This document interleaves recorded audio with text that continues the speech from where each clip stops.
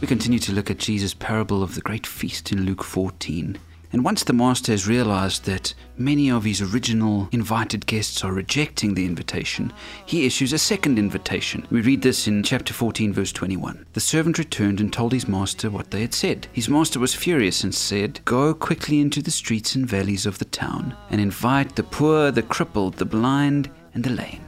Now it's interesting to note that Jesus uses that same little list of oppressed people just before he tells this parable while he's talking to a bunch of people at a feast at a Pharisee's home. He tells them that instead of just inviting their friends to their parties, they should invite the poor, crippled, blind, and lame.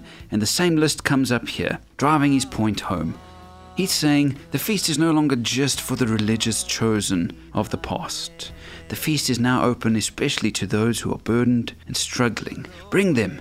Let them come and find rest and find peace and find strength here at the feast. I wonder how easy this is for us to swallow, really. On the surface, it sounds easy enough. But when the poor actually start showing up at our churches or at your door, suddenly it's a whole lot harder to follow these words. But oh, how God cherishes these people.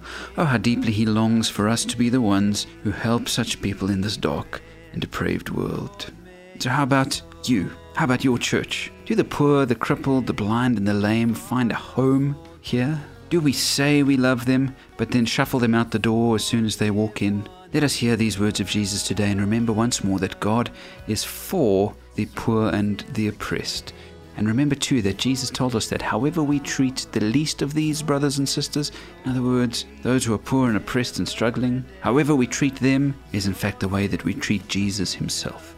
He takes it that personally. And so today, are your doors open for the poor, the crippled, the blind, and the lame, the oppressed? Find it in your heart to not shut them out. Find it in your heart to care for those who need care and love and compassion the most.